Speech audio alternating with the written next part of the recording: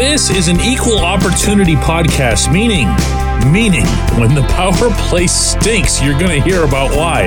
Well, the power play doesn't stink anymore, and you're going to hear about why. Good morning to you. Good Thursday morning. I'm Dan Kovacevic of DK Pittsburgh Sports. This is Daily Shot of Penguins. It comes your way bright and early every weekday. If you're into football and or baseball, I also offer daily shots of Steelers and Pirates that I hope you'll check out as well. Penguins versus Hurricanes tonight here at PPG Paints Arena. That's a 7:08 p.m. face-off. The Penguins never beat the Hurricanes, so don't get your hopes up. But at the same time, know that the power play is now an actual weapon, meaning a weapon to be used against the opponent and not yourself. 6 for 16 over the past 4 games ever since that insane drought ended. And it's not a coincidence. And it's also not just the presence of Valtteri Puustinen. It's not as if Puustinen's come up and started pumping all kinds of goals or even produce on the power play the way he's always done in the minors, which is to be the trigger guy in the left dot. To my recollection, he's only even taken 1 shot from there, which is why whenever I asked Lars Eller earlier this week what his early views are on Puustinen, he said, we haven't even seen him shoot the puck yet, just wait. But what Puustinen has brought is the right glue, if you will, for what was needed, what was missing toward this new formation that's made as much of a difference as anything. As I was repeating all through the drought, it was never going to be just one thing. It was never going to be just get the puck to the net, just get bodies to the net. There was always going to have to be additional motion, additional unpredictability, an additional, and I mean big time additional, closing in against a passive penalty killing box. That was one of Erik Karlsson's big pound the table points in all that time. Well, all of those things are occurring, and part of the reason that they're occurring is that the best player on the rink has been put into a spot that he's never been in before. When you watch the power play tonight, watch where Sidney Crosby goes. Watch how freely he moves across the top of the power play. Everyone stays in the umbrella formation, but it can be Sid, it can be Karlsson, it can be Evgeny Malkin. Puustinen's been up there. Jake Gensel's been up there. You hardly ever have seen Jake move to the points in a power play setting. But everyone's doing it. Everyone's roaming around wherever it is that they feel they can get to the fastest. This sort of change tends to be one that consumes a lot of time before it works. So consider the Penguins lucky, I think, that they've been able to, just generate consistent offense, consistent threatening looks, real threatening looks, not the stuff they were getting before. And then from there, pouncing on it. The big variable in this, obviously, is Sid. Now, I was finding ways to criticize the captain's role during the drought.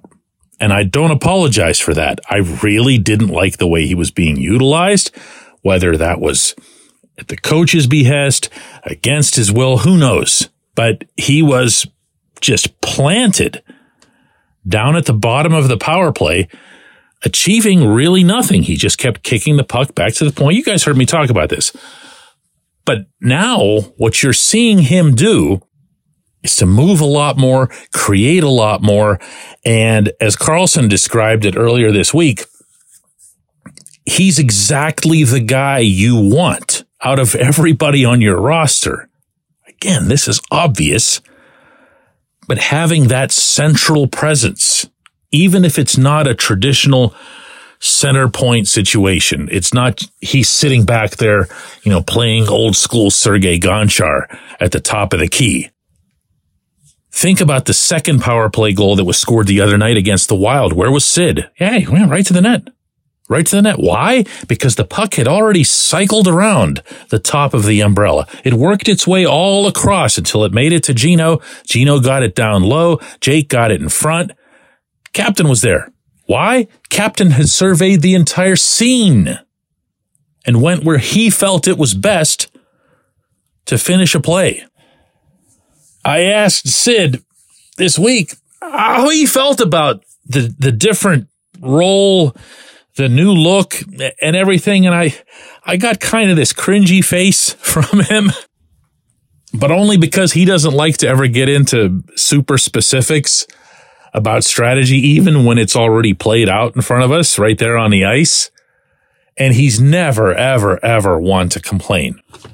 And when I then mentioned something positive about the power play, his very quick response was, it's getting there. We have work to do, which is how you become exactly what he is, not just with natural inherent talent, but because of never being satisfied. I like what I'm seeing strategically. I like what I'm seeing from the intent standpoint, meaning the Penguins remain intent, even with the good puck movement, of ensuring that the puck ends up moving toward the net at some point soon in the process. All of that's been good.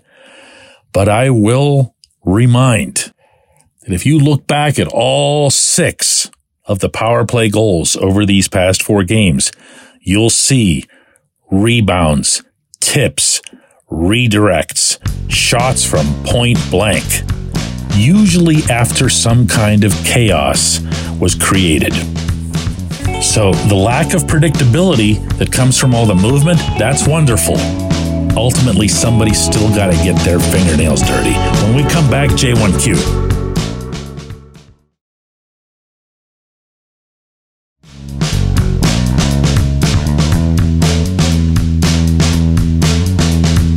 Today's J1Q comes from Shelley, who asks, DK, why sugarcoat the Rickard Rakell situation? He has literally not scored a goal.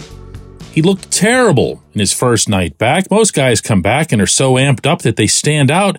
It isn't a strategic move to put him on the third line. It's where he belongs based on his body of work. You know, Shelley, the first thing I want to clarify, I don't know if you're new to my work or not, but I don't exactly sugarcoat things. I don't believe in it. I don't think it's a genuine, honest way of going about this particular job. I think you're going to lose your audience in a great big hurry if you color things in one direction or the other that you don't feel is accurate.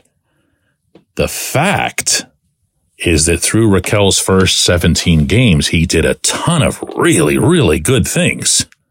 This is a very talented player who scored 28 goals last season, who has 5 20-goal seasons to his credit. And out of those 28 goals last season, 10 of them came as a member of the first team power play. So this isn't someone that you would paint in one direction or the other based on any 17 or now 18 games. And by the way, the last thing I would hold against him is his first game back after a month-long absence. Maybe what's resonating with you, and I know to an extent it does for me as well, are those 2 shots that he had, or semi-shots that he had on the one power play where he just whiffed badly on both. It happens. Rust is real. And if he's experiencing it, I'm not going to hold that against him. I'm also not sugarcoating it. It's just a fact. What's way too easy to do in following sports, whether it's from a fan viewpoint or a reporter viewpoint or whatever, is to overinflate the last good thing or the last bad thing you saw. More often than not, way more often than not, what'll play out for you is what's played out over the course of time. The top 2 wingers, the top 2 right wingers on this team, when everybody's healthy, are Rakell and Brian Rust. From there, you would just assign them where it is that they would fit the best. Now, as I also said in yesterday's episode, if it turns out that Puustinen fits really, really well with Gino for some reason, then you just kind of leave him alone. And then you start thinking about what else you could do with the third line. But yeah, that's not sugarcoating anything. Raquel really wishes he had more goals. Over the first 10, 11 games, I thought he was terrific. Then he did fall off because he started squeezing his stick, and he and I talked about it. You know, he was out there nervous, and that's not really who he is as a person or a player. So coming off the injury, he's got a bunch of different things to be thinking about while he's out there. Maybe he needs to just not think so much and just grip it and rip it, right? I appreciate the question. I appreciate everybody listening to Daily Shot of Penguins. We're going to do another one of these tomorrow.